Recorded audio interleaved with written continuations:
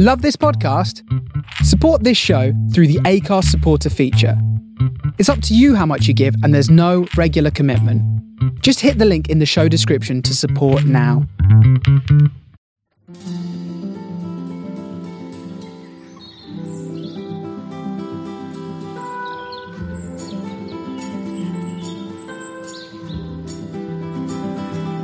Hi everyone, and welcome to another episode of Sean's Wildlife Podcast. Thanks for joining us, new listeners and old listeners alike. Now, the old listeners, or I shouldn't say old, the existing listeners to the podcast will probably know some of the topics that we've covered have included the countryside, farming, wildlife management and conservation, rewilding in particular, and you'll also probably know that we're not shy of talking about some of the more controversial topics in nature conservation as well. So today's episode is a focus on wildlife management and conservation, but specifically around management and culling of deer populations. And it can be a controversial topic for some, but I hope you will find the conversation enlightening, interesting and useful. We can't talk only about the feel-good wildlife success stories. We do have to talk about some of the topics that can be uncomfortable for some as well. So with me on this episode today is Tom Cackett. Tom is a countryside estate manager, and he's also a director of Oxen Deer Limited. And they're responsible for management of wild deer across an area of about 1,000 acres of farmland in Oxfordshire and Buckinghamshire. And also, quite excitingly, Tom is helping with a new rewilding project called Sheep Drove in Berkshire. So Tom, thank you very much for joining me. It's great to have you on the podcast. Very excited to be here. Thank you for having me. No worries, no worries. So firstly, would it be fair to ask the question that there might be a bit of a degree of trepidation coming on a podcast where I assume a large section of the audience are wildlife lovers and coming on to talk about deer control and deer management?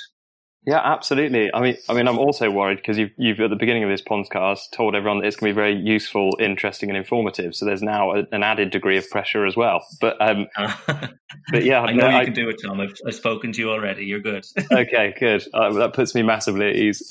But yeah, I mean, of course, I mean, even to sort of some of my friends, when you say that I sort of cull and harvest wild deer, you always sort of get a bit of a funny look. So, especially to people who are completely in love with nature, which I'm not saying I'm not, I can completely understand why they'd be slightly wary of someone who enjoys going out and shooting them and killing them, ultimately. Yeah. But we have to be honest about these things. And hopefully in this episode, we're going to delve into the reasons why that is necessary and why it is actually good and beneficial for nature conservation as well. But before we get into the detail, I guess you sort of have three strings to your bow in a way. You've got several different jobs and things going on. So can you talk us through what your jobs entail and kind of maybe day in the life, year in the life? Yeah, absolutely. So my full-time day job, which I have to remind myself is my day job, because my other two jobs sometimes I enjoy more and I'd prefer them to be my day jobs, but my main day job is I'm an estate manager for Savills, and what that entails is I help people who own farms and rural country estates make the most out of what they own, basically, and help them run them day to day. So whether that be sort of a large place like Blenheim, for example, sort of a few thousand acres, or whether it's a sort of small family-owned farm. So I help them run and manage those and deal with all sort of aspects from staff management to development projects, everything.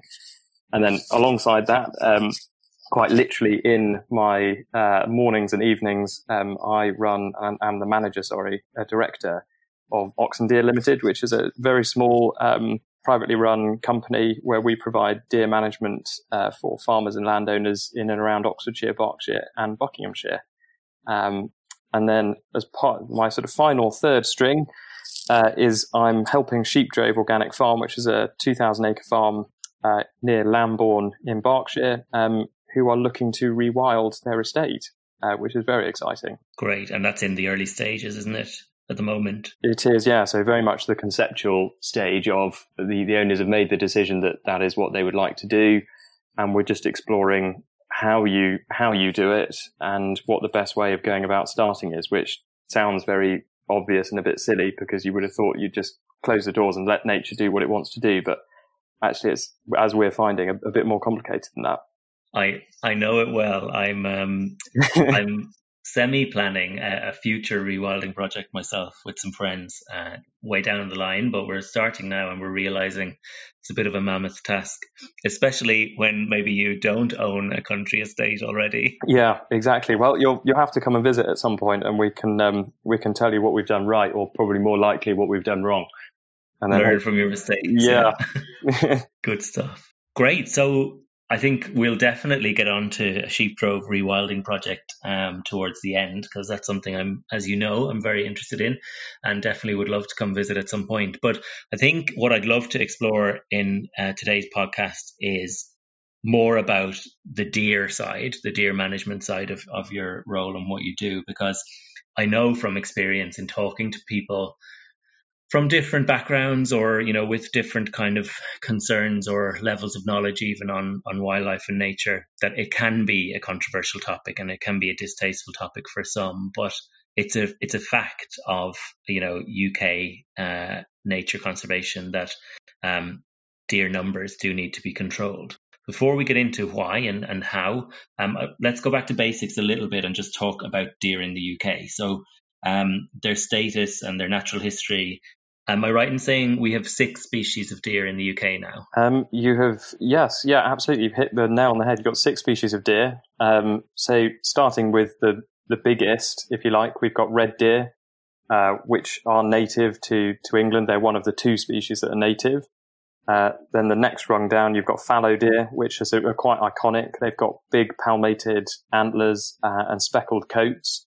They take a great photograph. Then the third rung down is sika deer, which are non-native, imported from Japan, and they're sort of a similar size to fallow, quite scary to come across in the rut, which is when they start breeding, because they have a very strange mating call, and it sounds like a woman screaming, which I'm not sure quite why that would attract a mate, but apparently it does.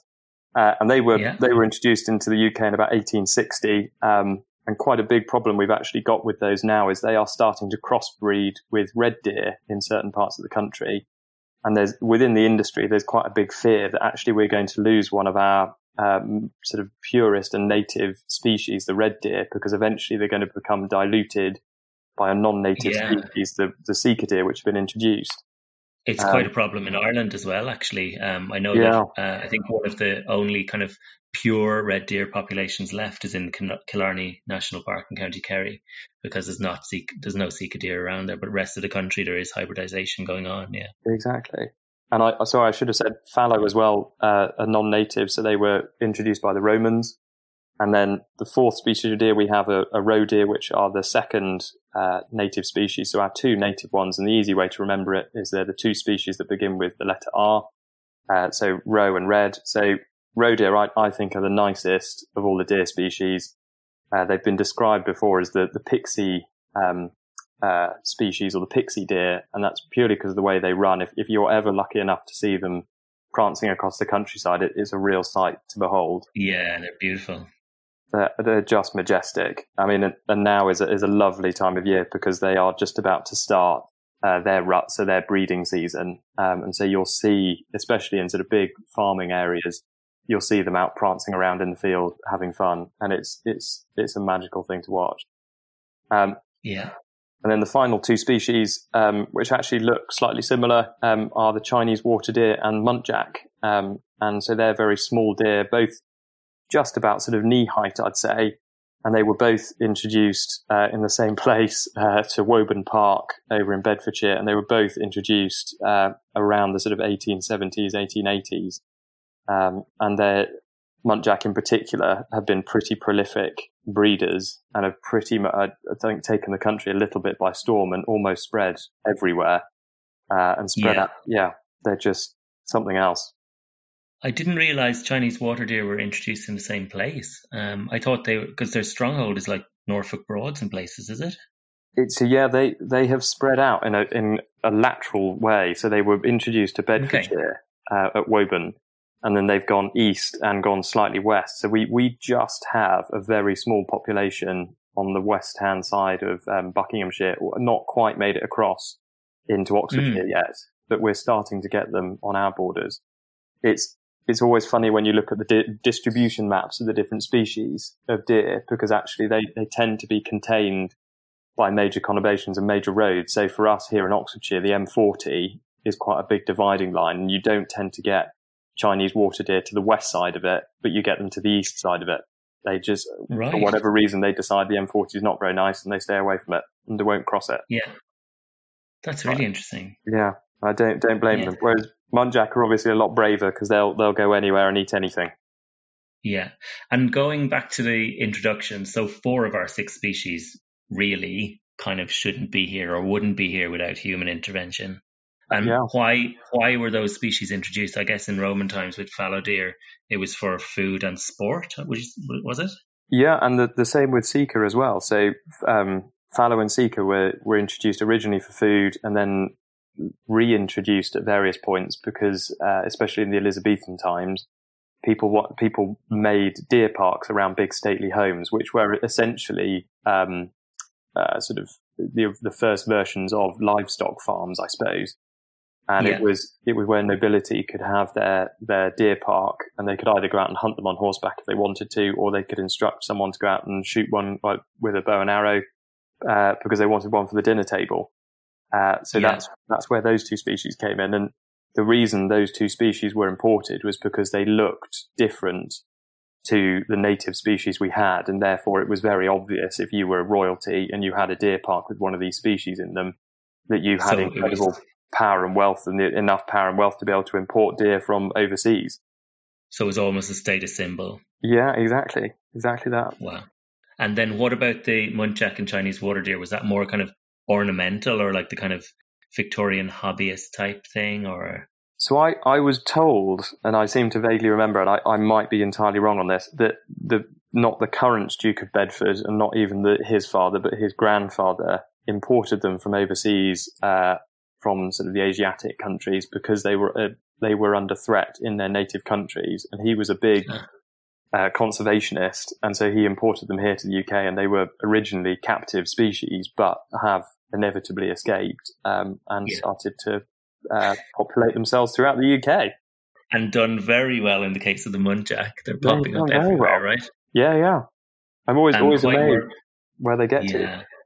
Well, they've reached Ireland, and it wasn't on Stena ferries or whatever, but someone has decided in their wisdom to bring them to Ireland as well, because they've shown up on the East Coast in County Wicklow and things. Yeah, where there's a big deer population. So if you look on the British Deer Society website, they do population maps, and you can see where sort of populations are gradually spreading, but then you'll suddenly see an area of the country that's never had muntjac before will just suddenly have one random dot right in the center of it, and you think there's no way that deer has walked or run its way up there. Someone has bundled it in the back of the car and given it a helping hand. So I'm sure there are people out there we have to thank for spreading them around the country. Yeah, well, it depends on your viewpoint if you want to thank those people or if you want to curse those people, I think, because let's move on to the problems that we face. Number one, with, I guess, new species of deer or relatively new species of deer in our ecosystems, but also the numbers. So do you want to talk about the issue that we have now with 6 species of deer, 4 are not native? And I guess the big elephant in the room is that they have no natural predators, right? Yeah. So we've got the highest number of wild deer in the UK that we've ever had. They're estimated to be over 2 million deer of all the different species in the UK, which is the highest number for over sort of 1,000 years. And they cause a huge amount of damage to our countryside and our natural spaces around us. So whether that be to farming crops or whether it more importantly be to trees and woodland, which most of the deer inhabit. And unfortunately, they're not doing anything that's not natural, but unfortunately they're doing it in such large numbers and with such little control that it causes such a large amount of damage. And as you say, unfortunately, because of human intervention in 3 different ways. In terms of, firstly, we've removed all of any potential carnivores that would have eaten them. We've then introduced another 4 species of deer. And then thirdly, we've basically stopped controlling the deer, or stopped keeping them in deer parks, and released them out into the countryside. I'm struggling to refrain from using too dramatic language, but they're basically sort of running amok in the countryside, and causing huge amounts of damage. Yeah. And I think as well, just thinking about, native versus non-native and invasive species, the 4 species that are not native here do have a detrimental impact on the ecosystem, because our ecosystem didn't evolve with them there in the first place, right? No, and they eat and feed and live in very different ways to how our natural habitat is supposed to survive. So if you talk to professional foresters, they get very worried, particularly about fallow deer and muntjac deer, because fallow deer are a herding species, which roe are not, red are, but more so in highlands and big open habitats, whereas fallow will herd in woodlands. So if you've got a young woodland plantation, or even if you've got a woodland that is just naturally regenerating, if you get a huge herd of fallow deer in there, they will just absolutely clear the forest floor of any kind of undergrowth whatsoever, any natural regeneration. And we've got some woodlands near us where if you go into them, they've just been decimated. And once the current standing veteran trees die, there is going to be absolutely no understory to come and replace it afterwards. And the same with muntjac. Again, they're such prolific breeders. They're the only deer species that breed 24/7 all year round. And as I said, if you look at the population maps, you only have to look at that and the number of them in the UK, that they are so prolific that they're just capable of completely decimating habitat. And I think because muntjac are so nocturnal, secretive, solitary, they go unnoticed, don't they? So a lot of people don't even know they exist. But a lot of, also, I think you just don't hear about the damage they do unless you're in kind of conservation circles or woodland management circles, or indeed deer management circles. But they do an incredible amount of damage, as you say, to woodland and things, don't they? They do, and it's hard to believe as well, because I remember when I first sort of started getting into all of this, someone was saying to me, "Oh, well, the deer have caused a huge amount of damage to the woodland habitat," and your instinct reaction is, "Well, how? They're only a small little deer. What could they possibly do? Surely there's no harm to them eating a few little bugs and grubs and shrubs and bits and pieces here there." But as I said, if that deer is eating, if you sort of humanized it, 3 square meals a day, and there's 4 or 5 deer in the woodland, that's quite a lot of greenery they're consuming 365 days a year, which they otherwise wouldn't have been consumed if those deer weren't there in the first place. That's it. And I think it's about as well, like what they're preferring to browse on. So they're preferring oftentimes young, growing, tree saplings and things that are the next generation of trees. So the effect of them grazing now isn't going to be seen for potentially decades, right?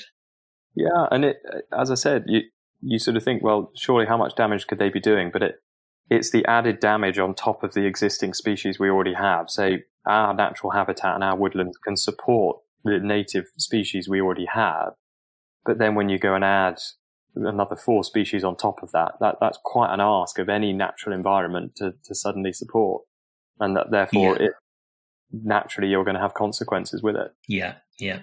So what this boils down to, I guess, is, the unpalatable truth to some is that deer numbers do need to be controlled if we're going to manage our landscapes, manage our habitats for our native species and for, species that are under threat and declining already. We've had massive biodiversity loss. We've had, serious contraction of green spaces and urbanization and things. So it's really important that we do manage these spaces well, and deer control, unfortunately for some, is part of that, and it's done by shooting in the main. Would that be right? Yeah, entirely done by shooting. Yeah. Why is that? Why is shooting the preferred method? Because I have heard some people, we'll get on to an example in a minute, but I have heard some people advocating or petitioning for like contraception for deer and more humane methods, or translocation to other areas and things. Why is shooting the solution, Tom? Well, I think if you look at what other countries have trialled, so New Zealand at the moment are making a big effort to wipe out all of their non-native invasive species. So at the moment they're consulting on tahr, which are a sort of mountain goat that was imported to the country purely for sporting purposes. And the natural population in New Zealand have thrived to the point where the New Zealanders now sort of say, well, perhaps we ought to be getting rid of them. And they've done the same with other species before. And because of the scale of New Zealand and how sparsely populated it was, I can't remember which species it was prior to the tahr, but they decided they were going to poison them. So they would literally fly over with a plane or a helicopter and drop poison blocks out over known habitats. Wow. And say, right, job done. That's the species wiped out as far as they're concerned. But of course, that has a huge detrimental impact on everything in that habitat, because the poison leaches into watercourses. It will get consumed by species it's not supposed to be consumed by. And even if it does get consumed by the species you're hoping it gets consumed by, you've then got rotting corpses, either in watercourses, or that rotting corpse gets eaten by something else, and then that poison, if it's too potent, ends up again then infecting a secondary animal. So I don't think poison is the answer here in the UK. No. In terms of capture and relocation, I have a difficult enough job hunting animals from afar and shooting them, let alone getting close enough to trap one and relocate it. Yeah. And I think, and it's going to sound really strange coming from someone who shoots them, but I think there are huge ethical potential problems with trapping something in a cage and distressing it that much and relocating it somewhere else. And I think in my experience as a vet, treating wildlife, deer are the worst patients, and they are such a stressy animal. It's very inhumane actually to capture them physically and confine them physically and stress them out, even for a short period of time in captivity. And handling of any kind can actually kill them in the long term, because they suffer something called capture myopathy. I'm not sure if you've heard of that, but basically their muscles send out all these inflammatory compounds and things when they're stressed and when they're being restrained, and they very often don't survive if you've too much handling going on. So I totally agree with you there. That is an ethical issue of trying to capture wild deer. I'm not sure where you'd relocate them to either. It's a man-made problem, and unfortunately, this might be a very simplistic way of looking at it. I don't think we can engineer another solution to the problem we've made. We can't just shuffle this problem off by saying, okay, fine, let's scoop up all the deer in the UK and we'll dump them in a refuge. You will dump them all in Ireland. Let's put them there, because you're just relocating that problem to somewhere else. And it's not these deer's fault that we've removed all their predators and we've overpopulated the UK with deer. So it's, to my mind, it's just a problem we have, and we have to learn to gently manage and deal with because of the faults of our forefathers for creating this problem. And what about the contraception suggestion? I don't even know where to start with that. I mean, I'm not a vet, but I don't know how you'd go about doing it without sort of trying to get all of the population to ingest some kind of chemical that made them infertile. And again, then you're wiping out a species that doesn't necessarily have to be wiped out. All we're talking about here is controlling and managing a population. I personally would hate to see any of the deer species in the UK go extinct. I think they're all wonderful in their own different way. Yeah. So uncontrollably making them all infertile fills me with horror. But I think it's been suggested before as like a way of controlling, but it's entirely impractical. Most of the contraceptive implants, number one, they're not licensed for use in deer. So some of them may be harmful to the deer. Number two, you're not going to be able, they're usually an implant. So you would either need to, again, capture the deer and implant them with this and then tag them so you know which ones you've implanted already, or dart these implants somehow into them. And you know how hard it is to stalk individual deer or deer numbers en masse. And also, like you said, with the chemicals, like if it was poison, these contraceptive hormones are in their system, or chemicals are in their system, and they will build up in the food chain. If there are dead deer around and being scavenged by our important and iconic birds of prey, for example, golden eagles, white-tailed sea eagles in Scotland. There could be devastating impacts of using chemicals in our wildlife populations to control them. So I think we have arrived at we've arrived before, but even in this episode, I hope that we've arrived in kind of a logical discussion that actually shooting is the only practical and humane way of controlling their numbers. Some people might disagree, that should we control their numbers at all? I think if you care about conservation and the wider health of our habitats and our native biodiversity, they do need to be controlled. We've talked about, what would happen habitats if they're not controlled. We've talked about a little bit about what would happen to kind of other wildlife. If we're taking out the diversity in a woodland, for example, we might have massive knock-on effects on lots of other species, from invertebrates to birds to bats to everything else basically that lives there. What about to deer themselves? So are there any issues, that the deer suffer with overpopulation? Yeah, so areas where we have, where I work in terms of Oxon Deer Limited, we often, particularly here in Oxfordshire, there are a lot of people who have moved out of London, bought houses with land around them because they've realised the pace of London life is too much for them. They want to live the sort of rural life going forward. And they've done so. And of course, when they've moved out here, they've been absolutely amazed to have deer on their doorstep. And if there was someone there controlling the deer before, they've immediately kicked them off because they've gone, how dare you shoot these wonderful creatures?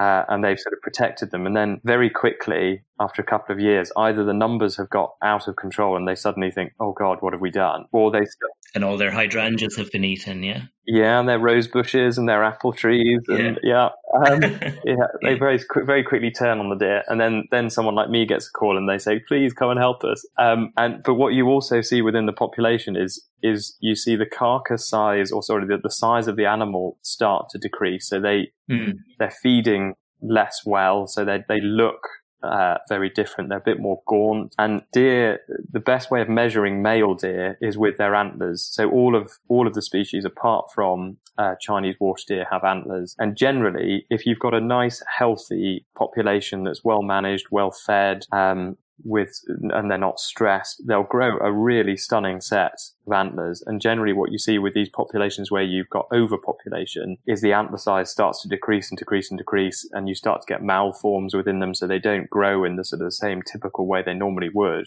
Okay. And it's a really good indicator, because your eye is naturally drawn to the male of the species because they do have these antlers. And it's a really easy way of measuring progress as well within a herd of animals, because you can say, well, last year they were producing antlers that look like this, and you'll either have photographs of them, or you may have cast antlers, so deer all drop their antlers once a year and regrow them.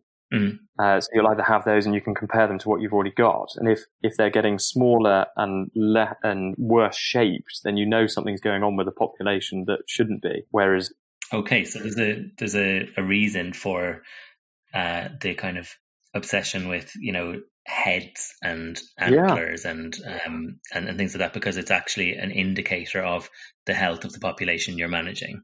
Yeah. It's an indicator of age as well. So that generally the older a deer, to a point, the bigger their set of antlers will get and the more magnificent they get, until they reach a certain point, and it's called going backwards, where basically the deer's sort of natural oomph is he's run out of gas basically, and it will start to gradually get smaller and smaller. Yeah. They're generally thicker, but actually less tall from their heads as they get older, and you start to see them age basically. So that.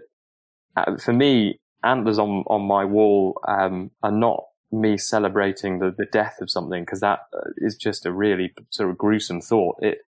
If you've got them, it's to be able to compare what's happening year to year to year with the species, and actually track it and be able to try and manage it in a way that produces better and better animals for the population. Yeah, because I think some kind of cynical opinions, and I have friends in this camp, who criticize, the British or the Irish Deer Society. It sounds like it's so pro deer and everything, but most deer hunters, stalkers, management professionals that I know, and I do know a few, do take a lot of pride in managing the population for health and well-being and balance with the natural habitat. I think that will come as maybe a surprise to some, but some people find that a bit of a hard pill to swallow. But that makes a lot of sense what you're saying about why you are obsessed with the heads and the antler quality and things like that. It is a biological indicator of animals being in their prime and populations kind of healthy and sustainable, right? Yeah, absolutely. I mean, and it will probably surprise a lot of people to hear this, but when I do shoot a deer, I have my gut turns, it flips, and there is no part of me that celebrates the death of that animal. And for me, it's not an enjoyable experience. The lead up to it, I enjoy the sort of the stalking and the watching of an animal and it's in its habitat, but the actual act of killing it is horrible. And I do it as a necessity, partly because that's how I choose to get my meat, and partly because I like to play an active role in the management of the population. So putting an antler. You're not a bloodthirsty monster, Tom, is what you're saying. No, I wanted to get that across because I was really worried. I thought at the beginning of this podcast, all I've done is rant and rave about these four extra species of deer and how terrible they are. So I thought I had to redeem myself somewhere. Yeah. But so then putting a set of antlers on the wall that remind me of that moment that I've killed something is just completely illogical. The only reason I have them there on the wall is to remind me that I've taken that animal for a reason, and hopefully it's for the betterment of the population that's left. Yeah. Yeah, it is. I can understand why some people, are like, you can't kill things and claim to be a conservationist, but it's not black or white. No, and I think there definitely are people within the hunting, shooting, fishing, deer stalking fraternity who probably do enjoy it for the bloodthirsty side of it. And yeah, I won't defend them, and I will fully acknowledge that they are there. That is unfortunate, and I try my hardest not to be associated with people like that. But unfortunately, as with anything in life, you always get bad eggs. Yeah. Well, look, before we go down the route of trophy hunting and all sorts of things, talking about populations, someone I spoke to a while back said, which kind of startled me, deer are quite prolific. And he said if they're uncontrolled, most of them can double their population in about 3 years. Would that be right? Yeah. So red deer, sika deer, fallow deer. So I was about to go through the different species, but I don't need to. All of the species can have twins if they if have enough feeding and things. If the circumstances allow. And what's really interesting is fallow deer actually are probably the most intelligent of all the species, but also one of the most resilient. Yeah. And fallow deer have an amazing ability that if they feel their population is under stress, they will actually have a much higher breeding success rate. And also they will breed more twins and more triplets in a year than they will singles if they feel the population is under threat. So they sort of react in a slightly strange way to any kind of pressure. So you do actually have to be quite careful when you're culling a species like fallow that they don't react in completely the opposite way. And if you're really trying to work quite hard to reduce the population, you can sometimes end up causing the exact opposite. Where actually, population explosion. Yeah. So is that, you mean under threat from like predation effect rather than natural resources running out? Because that would be counterproductive. Yeah. Sorry, no. Yeah, as in man-made pressure. So, okay. So again, near us, we have a herd of fallow deer that on a farm near us that we control, and they also live on a neighbouring farm. And the neighbouring farm has made a real effort to try and wipe them off the face of the earth, much to my disgust. And the deer have adapted to that by firstly becoming nocturnal. So they've figured out that if they're actually awake at night, then they're safe because no one's out shooting them. And secondly, their numbers have trebled, I would say, as your friend said, in sort of a couple of years, because again, they've just reacted to this stimulus and gone, we have got to breed to protect ourselves. And it's had completely the opposite effect to what the neighbouring farmer wanted. Yeah. Now, moving away for a second from, man-made control or control by humans, one of the kind of emerging debates, and I think it's going to just continue to roll on is in the field of rewilding, which obviously you and I are both interested in. We'll talk to you about that in a second. But one of the arguments that's always coming up and is being debated all the time, and I think is going to be bigger and bigger, is why don't we then, if we're going to rewild certain areas, like, for example, the Highlands of Scotland, where there's several large-scale rewilding projects, and deer are a massive issue in terms of regeneration of the landscape and overgrazing. Why don't we reintroduce the once native predators that we had in our ecosystems that would control the deer themselves, namely wolves and lynx? There's a lot of proponents of rewilding that say we got rid of lynx and wolves and that's part of the problem, so we need to bring them back. What are your thoughts on that approach? I have such mixed feelings about it, because part of me would love to drive down the road or go for a walk in the countryside and see a lynx or wolf or even a bear off in the distance. In the wild in the UK. Part of me would be filled with so much excitement at the prospect of that. But the other part of me, perhaps the more sort of rational side of me, says, well, I'm not sure how you'd get the UK population to adjust to, at the moment we can go for a walk, we could go out and camp in a field in the middle of nowhere and have absolutely no concerns. The human population. Yeah. If you're suddenly then saying, oh well, they're potentially bears and wolves out there, I'm not sure how people would feel about that. And particularly in the farming community, there'd have to be quite a big change to agriculture to allow that to take place. Otherwise, you'd have people's livelihoods very quickly wiped off the face of the earth by one wolf pack going through the farm. Yeah. And finally, I think we as humans have already meddled with our ecosystem so much in terms of removing all these carnivores, then replacing them with loads of herbivores, then increasingly urbanizing, planting other species that are non-native to the UK. Then I can't see how we get. I don't think it's as simple to get back to what we want to just by shoving another species in and going, there we go, we've put back what we took out in the first place. It's all going to be okay again.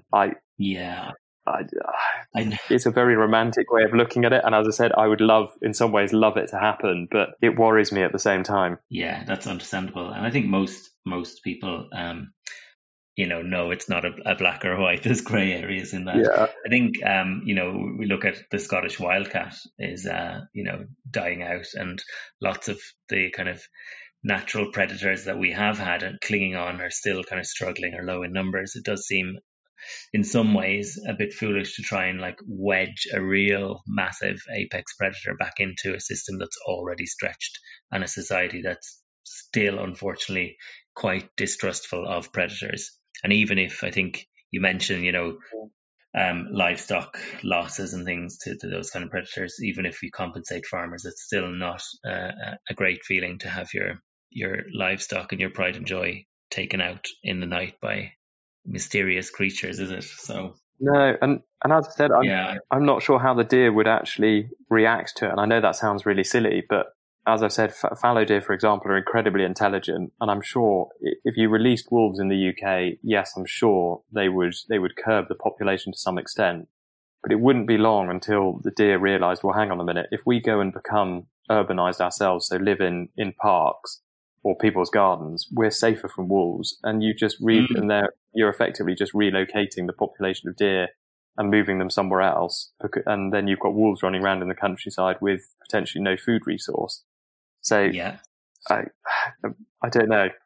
Yeah, that's a good point, actually. We don't know what changes it would make in our system right now, and where it's happening, in Europe with larger scale rewilding projects where they have space to act naturally and things. That's not necessarily comparable to what would happen here, even in the Scottish Highlands. I think that the other thing to mention, if people aren't too familiar with this topic, is that one of the reasons that bringing back apex predators for deer specifically is touted as a solution is that in large-scale rewilding projects where they have done that, they've seen massive improvements in all sorts of biodiversity. So the classic example, Tom, which you're probably aware of, is Yellowstone National Park, where they brought back wolves for the first time in a couple of centuries, and the entire ecosystem around rivers changed because the deer's behavior had changed. They were more wary. They didn't want to come down to drink, and congregate in the wooded valleys, and all the regeneration of plant life and insects and birds and everything else basically followed, and the river actually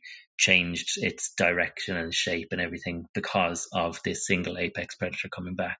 So there's a powerful argument but it doesn't necessarily translate to, well, let's do it in Scotland and the same thing will be, all rosy and beneficial. Yeah. Funny enough, I was just about to mention the Yellowstone example because, as you say, it's the classic example that people bring up. And I remember I watched, there's a sort of time-lapse video of a river somewhere in Yellowstone where it's gradually become more shallow day by day because the deer are going down and drinking on its banks and basically pushing the bank down into the river. And you watch this river almost sort of dry up, and then all of a sudden it starts to reverse, but presumably because the wolves are suddenly introduced. And as you say, the deer decide, well, actually, we're much more vulnerable down in the bottom of the valley. We'll stop going down there for water. And as a result, the river completely recovers. So there are definitely benefits to reintroducing apex predators, but I'm not sure in the UK, unfortunately, we've got the space or the ability to do it. Yeah. I think this is a future podcast episode because I have heard again, there's a lot of infighting and there's a lot of debate and argument around rewilding. Big, large scale, ambitious rewilding, like bringing back predators and things. But some of them saying actually the losses to livestock wouldn't be too severe, and lynx would preferentially feed on roe deer and mountain hare and things over domestic sheep and stuff. So I think there's definitely another podcast episode to dive into that controversial topic. But we could be here all evening talking about that. Was that not your plan, Sean? I've settled in for the night.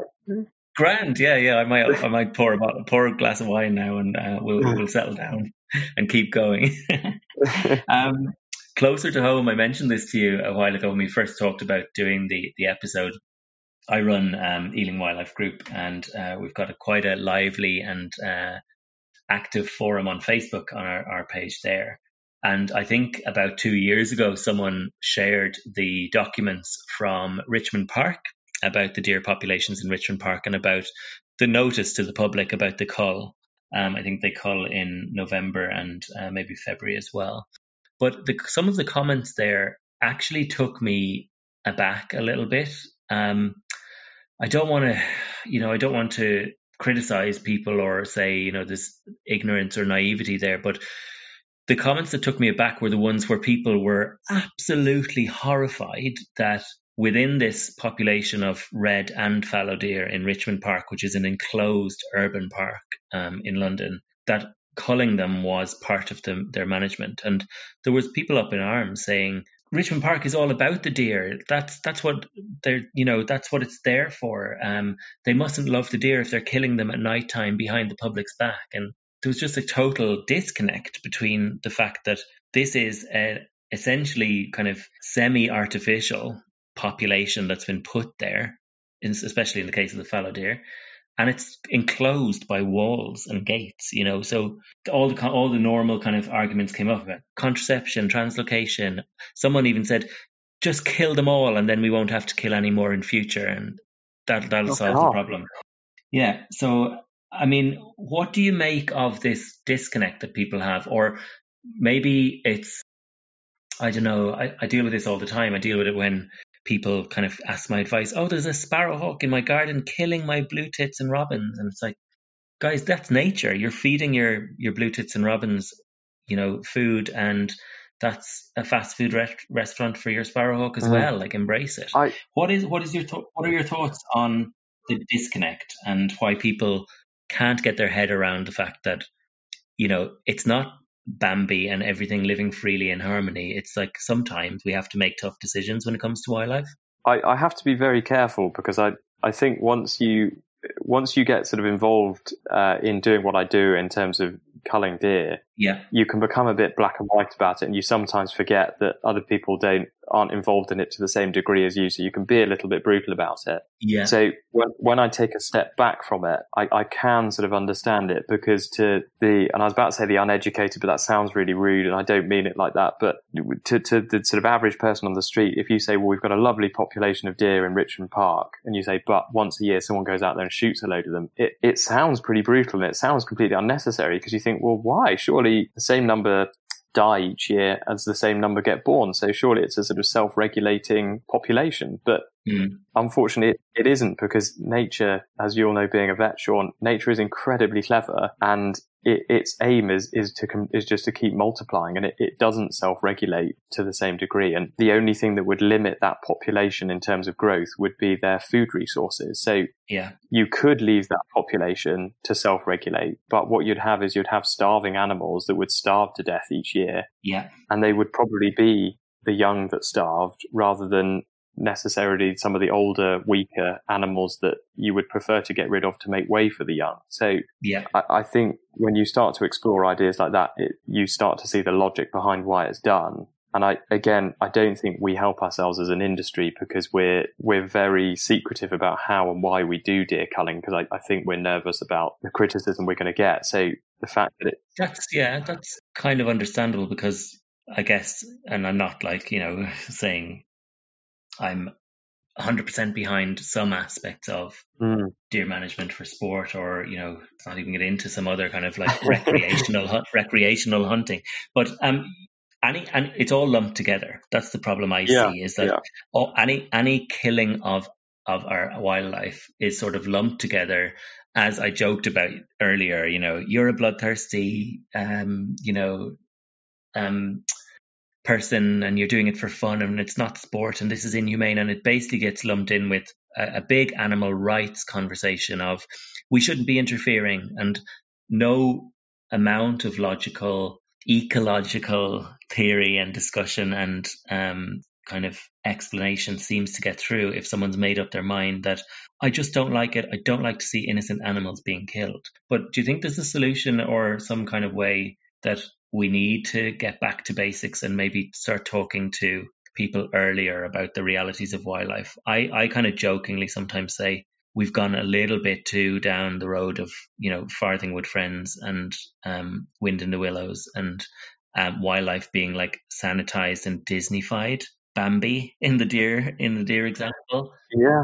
I think we've kind of lost track of actually nature and ecology in general. A lot of people don't seem to understand it. No, I think that's a result of our food industry and how sort of industrialized our society has become. Because I quite often have sort of discussions like this. The classic is when you're out for dinner with someone or sort of a group of friends, and someone will say, "Oh, Tom, I'd had some of your venison the other day. It was lovely." And someone else at the table will go, "Where'd you get the venison from? You don't shoot deer, do you?" And you sort of then have to have that awkward conversation with them. But ruins your night out. I could it's quite fun and entertaining, but someone will say, "I could never imagine shooting a wild animal." And you say, "But you're sitting there eating a beef steak." And they go, "Oh yeah, that's totally different." And you say, "Well, it is, but I in my mind, I see it completely the other way around, because if I was an animal, I would much prefer, and perhaps I'm a bit weird to think of it this way, I would much prefer to live my life out in the wild, completely unaffected by humans, and all of a sudden one day the lights just to go out and I didn't even know what happened. Yeah. Rather than to wait to be born into a farmer's barn, live my entire life in there, and then get taken to an abattoir and having been to abattoirs myself, they're not nice places, to then end your life there. I think it's totally different. And so I see it that way. That's just me, I'm afraid. And so I think when people pick up a pack of meat from the supermarket, they don't think about that process. And so therefore, when you say to them, "I go out and shoot a deer," they think, "Oh God, that's terribly brutal." But you think, well, that happens every day to put food on your table or to provide you with those leather shoes or leather belt or leather handbag. Yeah.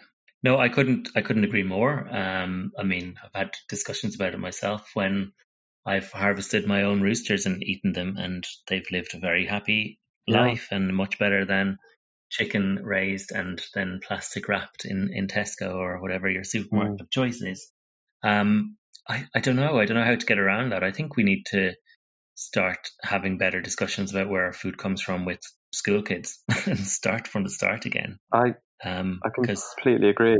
And for me, I was approached, so for my sins, and this may lead to me getting lots of death threats, but as a result of this podcast, I'm about to do something. I'm about to do something silly, Sean.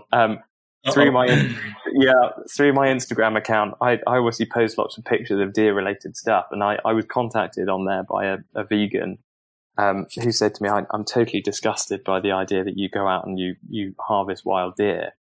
And I sort of which is again very remarkable for me, very calmly sort of replied back and said, well, that's just how I choose to source my meat, and explained the reasons why, and said, look, if you'd like to come with me on a sort of outing, you can see how it's done, and therefore sort of understand why I do it. And actually, they did come with me out this outing, and I wasn't sure if they were going to turn up with some sort of huge vigilante group and club me to death in the woods. Say that was a risky invite. Yeah. Well, I thought I'm quite a fast runner, so hopefully I can just outrun them if it all goes really wrong. But anyway, they turned up, and I said to them, look, we're out here, the crack of dawn, the birds are singing, it's completely peaceful and quiet. Yes, an animal is about to lose its life, but it doesn't know that's about to happen. And the entirety of it is going to end up in the food chain, and I'm going to know the meat I'm then going to consume for the next month. I know exactly where it's come from. The food miles on it are minimal, and it's been done in a really human, ethical, quiet, and nice way. And the animal has lived a completely natural life with all its behaviours allowed to be expressed. And I'm with you. I mean, I just think it is this disconnect, and it's hard. It's like a bitter pill for people to swallow, that actually the choices you're making with your food choices and where you buy it and how cheaply you buy it actually contribute to animal suffering. So again, without going down the line of veganism versus meat eating, is if you eat meat, the uncomfortable truth of doing it as a, consumer with your hand over your eyes and your fingers in your ears maybe, and not really connecting with where it comes from, is you're doing more harm to animal welfare specifically. And I think wild game meat, if it's harvested sustainably and if it's harvested in the interests of the health of the wider ecosystem and other wildlife species and biodiversity, is a far more ethical choice. And actually, would I be right in saying venison is often a healthier choice than some of the meats we consume in our society today? Yeah, by a country mile. So for me, one of the great selling points for me, because and pardon the pun, but I do sell the venison, some of the venison that I harvest, is it's incredibly low in fat. Yeah. By its very nature, most of it is completely free range, and it is mostly organic in terms of that animal has never been injected with anything or never been given any kind of medication. Yes, it may have eaten crops that have been treated with something, but there'll be a sort of a minority of its total intake in terms of food. Yeah. And it's just, I think you can taste the difference when you eat something like that than when you eat something that comes out of a packet from Tesco's. I think there is a vast difference in the quality of the meat. Well, very often there's just a taste to it by comparison to what comes out of the plastic package in the supermarket, right? Tesco's are really going to love you after this, Sean. Who are? Tesco's. Oh, I know. I said a supermarket that time, so I wasn't... Oh, did you? Sorry. Well, I wasn't specifying. They're going to love me then, aren't they? Yeah. I should say other supermarkets are available. That's it. Yeah. You have to have that disclaimer. Look, I was going to talk to you about one. We kind of skipped over it, but we talked about starvation being an issue, and obviously, if we have population booms and things, you will get starvation. And I think one of the very high-profile cases in the rewilding community was the Dutch rewilding experiment, the Oostvaardersplassen, where they basically decided it was completely hands-off, very puritanical rewilding, but didn't have the apex predators there. And they had deer and conic ponies and some cattle and different herbivores there, but they had a hard winter at the kind of height of the herbivore population, and thousands of them starved to death. It was a big scandal, really, in the Netherlands and worldwide in the rewilding movement, that just showed, you can't just say leave it up to nature and it'll be fine. It's actually much worse for animal welfare to do that. Starving to death is not a good way to go when you compare it to an instantaneous bullet, I think, without trying to lighten that fact too much. No. But you mentioned something similar has happened in the UK somewhere, right? Yeah, and I was frantically trying to Google it earlier, but there is somewhere down in the West Country where they and it's run by it's a nature reserve, and it's run by a wildlife charity.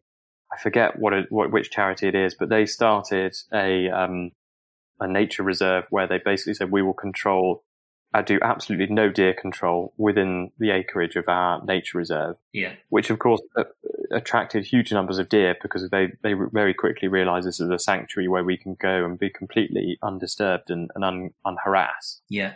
But again, very quickly you end up, there are finite resources, and you've got a population that's natural instinct is to just keep breeding and breeding and breeding. So the inevitable is going to happen, and you are going to end up with starvation. And again, they had very public, it was in newspapers and on the news, stories about hundreds of starving animals. It's sometimes what we think is the right thing to do or better for the animals is actually going to lead to some pretty serious suffering, isn't it? Yeah. Before we move on to wrap up by moving on to the rewilding project that you're involved in, which I'm really interested to hear about, can you just, for people who don't know, what is involved in the process of stalking a deer, killing a deer? How is it done? How do you make the decisions on which deer to take out of a population? Yeah. What's the yearly cycle and how is it managed? Sure. So I should start by saying deer are protected by law. So there is the Deer Act, which is what governs how and when and how and killed. So there are set species for each of the different deer, and if within that, each of the different females, for example, can only be culled from the 1st of November. And the logic behind that being that in that period of the year, they shouldn't have any dependent young. Okay. So in theory, you can shoot them then sort of, I was about to say guilt-free, that's not really what I mean, but you can do it ethically. And the males, similarly, they each have their own different season. It varies from species to species, but again, it's done in such a way that you can only generally shoot them whilst they have antlers. And the theory or the logic behind that is that you can then differentiate them between the females and the males. And tell which are the healthy males, like you said earlier, right? Exactly. And so for me, in terms of roe deer, for example, let's take those for example. The roe deer, a female season runs, so you can shoot them from November to the end of March. From the bucks, you can start shooting them at the beginning of April all the way through until the end of October. So for me, at the moment, we're now sort of looking at starting to shoot some of the males, but we don't just sort of randomly rock up and go, right, here's a male, let's kill it. We've probably spent the past 3 months out doing sort of recon, out without a rifle, just with binoculars, telescopes, out watching the habitat and the population and looking at how many deer there are, what's happening to the habitat around it. So is it improving? Is it getting worse? So have we got too many deer? Are they having too much of a detrimental impact on the flora, the fauna, the trees and everything? Yeah. And if the sort of natural habitat is broadly stable, then we'll generally leave the deer alone. But if it's getting worse, then we know we need to do something. We need to reduce that population back. So then that's when we start looking at the population of deer and saying, okay, which ones look like the older animals and or the weaker animals, or which are the younger animals that we just don't think are going to really have a positive contribution to the wider population. So it's looking at, you're kind of farming from afar, I think it was called by someone else. So you're choosing which genes you want to be passed on to the next generation within that population. Yeah. So we'd go out, we'd spend hours surveying, as I said, the habitat, but also the deer themselves. And then when it comes time, we'll try and take as many photographs of the deer that we want to take in particular, or the group of deer, if we're choosing to cull a number of them. Mm. And the reality of it is deer are, and I'm going to say this word wrong, crepuscular. So they're mainly active first thing in the morning and last thing at night, so dawn and dusk. Yeah. Which is basically because that's when they feel most safe, because they presume we're at home watching the telly or in bed asleep still. So at this time of year, and my other half hates me for this, is if I'm going to go out in the morning, I'll go out at 3-4 o'clock in the morning. Oh, wow. Yeah. So I'm very popular when that alarm goes off. I was going to say I want to come with you to try and experience this, but maybe I've changed my mind now. Well, to be fair, this time of year, I generally shy away from the mornings because the evenings are just spectacular at the moment. Perhaps not today when it's pouring with rain, but... Yeah, I was out looking for barn owls the other night and it was absolutely glorious. Yeah. Yeah.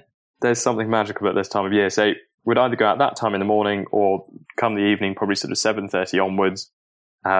And we do it one of two ways. So we either sit in a high seat, which is exactly what it sounds like. So it's a wooden or metal seat that's strapped to a tree somewhere. and you sit up in there and you basically wait for the deer to sort of walk past you because you've placed that chair in a location where you know they're likely to walk past. Or you hunt them on foot. So again, this is where all yours. And yeah, sorry, go. With the high seat, am I right in saying one of the benefits of that is they don't smell you because your scent is higher than them in the air? Exactly that. And the other massive benefit to them is the safety side of things. So if you imagine, if you're shooting an animal, 9 times out of 10, the bullet's going to pass straight through that animal. And so if you're level with that animal and the bullet passes straight through, it's just going to keep on going until it hits something that stops it. So particularly in a sort of an urbanized area like Oxfordshire, unless you've got hills or valleys behind you to naturally stop that bullet, you need to find a way of ending its path. So if you're in a high seat and you're shooting downwards, you've got a very safe backstop behind that animal because the trajectory of the bullet is going into the ground. Is straight into the ground. That's clever, yeah. So either on high seat or you go out on foot and you naturally sort of just follow the tracks that they go in where you've seen them before, because they are creatures of habit to their detriment, unfortunately. And until we find the animal that we want, and then when we found it, we shoot it. And which, as I said, is for me the worst part of the process. I absolutely love being out in nature at that time in the morning or that time in the evening because there's absolutely no one else around. Generally, if you're good at what you're doing, the deer don't know you're there, so you can watch them in their completely sort of natural habitat doing what they want to do. And sometimes, especially in the evenings at this time of year, I can stand there for hours just watching them because you just forget what's even going on around you. You forget the world, really. Yeah. And you probably see lots of other wildlife as well, do you? You do. And I was going to say earlier, when you said you have to sometimes remember how brutal Mother Nature is and things like that, I've been sat watching deer or rabbits or something like that, and you've seen, particularly around here, a red kite or a fox come in and snatch one of those animals and have its dinner. And it does sort of remind you that what you're doing is no less natural than what is going on in nature around you. Yeah. So we shoot whichever deer it is we've chosen. You generally wait. You wait sort of 5 to 10 minutes to definitely make sure the animal is dead. Then go over, and it is. This is probably a bit too graphic for your podcast, Sean. It is gutted. No, go for it. It is gutted. Its legs and head are taken off. And depending on what the weather's like, you may even skin it on site or, so all of that goes back into the hedgerow, base of a tree somewhere or something like that. So it all then gets eaten by foxes, badgers, etc. Yeah. And the carcass comes home with me and goes into a chiller. And then either the same day or the next day, it will get butchered down and vacuum packed and either gets cooked by yours truly for dinner, or it sometimes gets sold to local pubs, restaurants, and to some of my friends. Yeah. And that is the natural cycle. Yeah. Am I right in saying that gutting it out in the field is called gralloching or something? It is indeed. Yeah. I wasn't going to use that word because I thought everyone would think, what on earth is he on about? I think from memory it's a Gaelic word. But yes, gralloching is the formal sort of term for it. Yeah. I remember that from an Irish deer man who told me. Yeah. Cool. Well, look. And it's during that process that you are then inspecting the carcass, both for your own sort of health and safety in terms of checking that deer isn't infected or diseased in any way, but also looking at the general condition of it, because from that you should then be able to say, yes, okay, we've culled the right animal, or actually this carcass looks smaller, there's less fat on it than we'd normally expect to see. So are there too many deer here? Do we need to be doing more? Right. Or are we about sort of right in terms of the right level? Yeah. So it's all giving you information on the population. Yeah. Great. I mean, I find this fascinating. I do hope that my listeners do it as well. Before we end, maybe let's end on what some of them who might have felt uncomfortable would see as a positive ending, and talk about the rewilding project that you're getting involved in. Yeah. So guys, please don't hate me, and I'm sorry if that was too graphic. But so the nicer side of me, I work as an estate manager for Savills, as I said. And one of my clients is Sheepdrove Organic Farm, which is a 2,000 acre mixed organic farm, as the name suggests. near Lambourne in Berkshire. And it was bought by the Kindersley family in the 1980s, who, I don't think they'll mind me saying this, started out as good lifers. So they started out, they bought a house and a few acres, and their aim was to grow enough food on those few acres to provide them with enough sustenance for a family of 4. Yeah. And basically it grew a little bit out of control, as you can imagine, from a few acres to 2,000. And that's a pretty big leap, yeah. It is. In fairness, it did sort of happen in stages, but it's still quite a big change over time. They really took to the good life then. They really did, and they've enjoyed every minute of it, I think. And at one point, they had pigs, sheep, cattle, chickens. I'm trying to think what else they had. So it was a very sort of varied, nice farm, and it's always been run incredibly ethically. It's always been very, very strictly organic. Yeah. And I think they've sort of reached a point where they say, well, we've done the farming side of things, and actually, the more we farmed organically, the more we thought, well, what would happen if we take that next step and we farm even more extensively, if you like. Yeah. And so they have taken the decision that they're going to rewild some or all of the estate. And as I said to you at the beginning of this podcast, we're now at the stage of drawing up plans of going, okay, well, what if we rewild it? What do we want it to look like in 10, 20 years? And it's a really strange process, because you then work backwards from there as to how you've got to get there. So they would quite like a sort of wood pasture habitat, which we think is probably what the land itself would support. And it's then, okay, well, and it's quite scary because it feels a bit sort of finite. It's okay, well, we now need to go around removing all the fences that we've spent years putting up and maintaining. Yeah.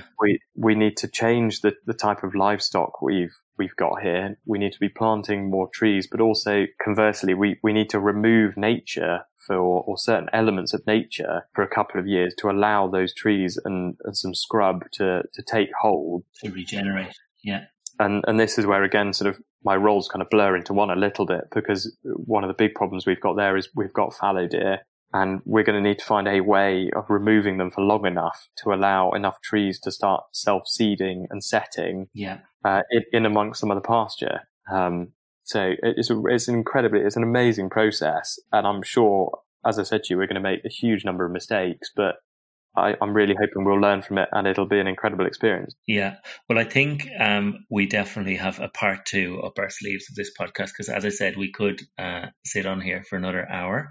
But I think for our listeners' sake, they might want a break at this point. I was going to say, they'll be hunting me down on Instagram already and trying to find me. No. I think you've done a fantastic job, I have to say, of, explaining everything and, talking about the logic and the ethics and the welfare and the reasoning behind this. And I hope that, even if people do feel very passionately and strongly about animal welfare, that they've listened fairly and without kind of immediately jumping to kind of preconceived ideas of what it means or what it is to be a deer stalker.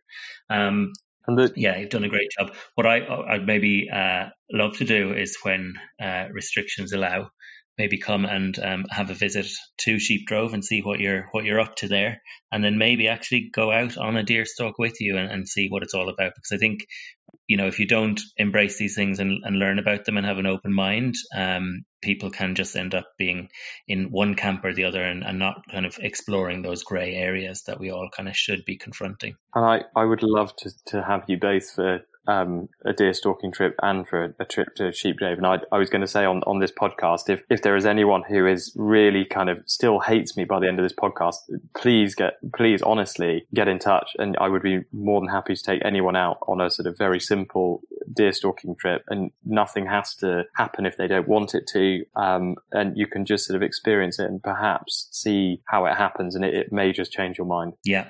I think that's a great offer. So do get in touch. Where can people get in touch with you, Tom? So we have got a website. So Oxen Deer, I can't remember if it's .co.uk or .com, very unprofessional of me. Or even oxendeer.co.uk. I have it here in front of me. There you go. Or if not, you can find me on Instagram at Oxen Deer Limited. And both portals have my email address, so you can contact me through there. Brilliant. Well, I hope there is no hate mail. I hope it's all good quality conversation. If there is, I know who to blame. Yeah, thank you so much for coming on. I was going to say it's brave. Hopefully it's not. I think we're all adults. We should all respect other people's views, and we should all be open-minded enough to know that there are uncomfortable truths and difficult conversations to be had in wildlife conservation. Yeah, no, thank you very much for having me on. It's always amazing to have these sorts of discussions, and as you probably gathered, I could talk about deer for hours on end, so I won't bore your listeners anymore. No worries. Well, thank you very much for having me. No worries. We'll organise that trip. Thanks again, Tom, and we'll talk soon. Yeah. My pleasure. Yeah. Thank you very much, Sean. No worries. If you've enjoyed this episode of Sean's Wildlife Podcast and you want to listen more, please like and subscribe on your podcast listening platform of choice. It's on Acast, Spotify, and iTunes. And if you want to support ongoing episodes of this, it's all coming out of my own pocket, the editing costs and things. We would love any donation. You can donate through Acast, or you can donate through the Patreon link, which I will post in the notes attached to the episode. So it's over and out from me, and we will talk again soon.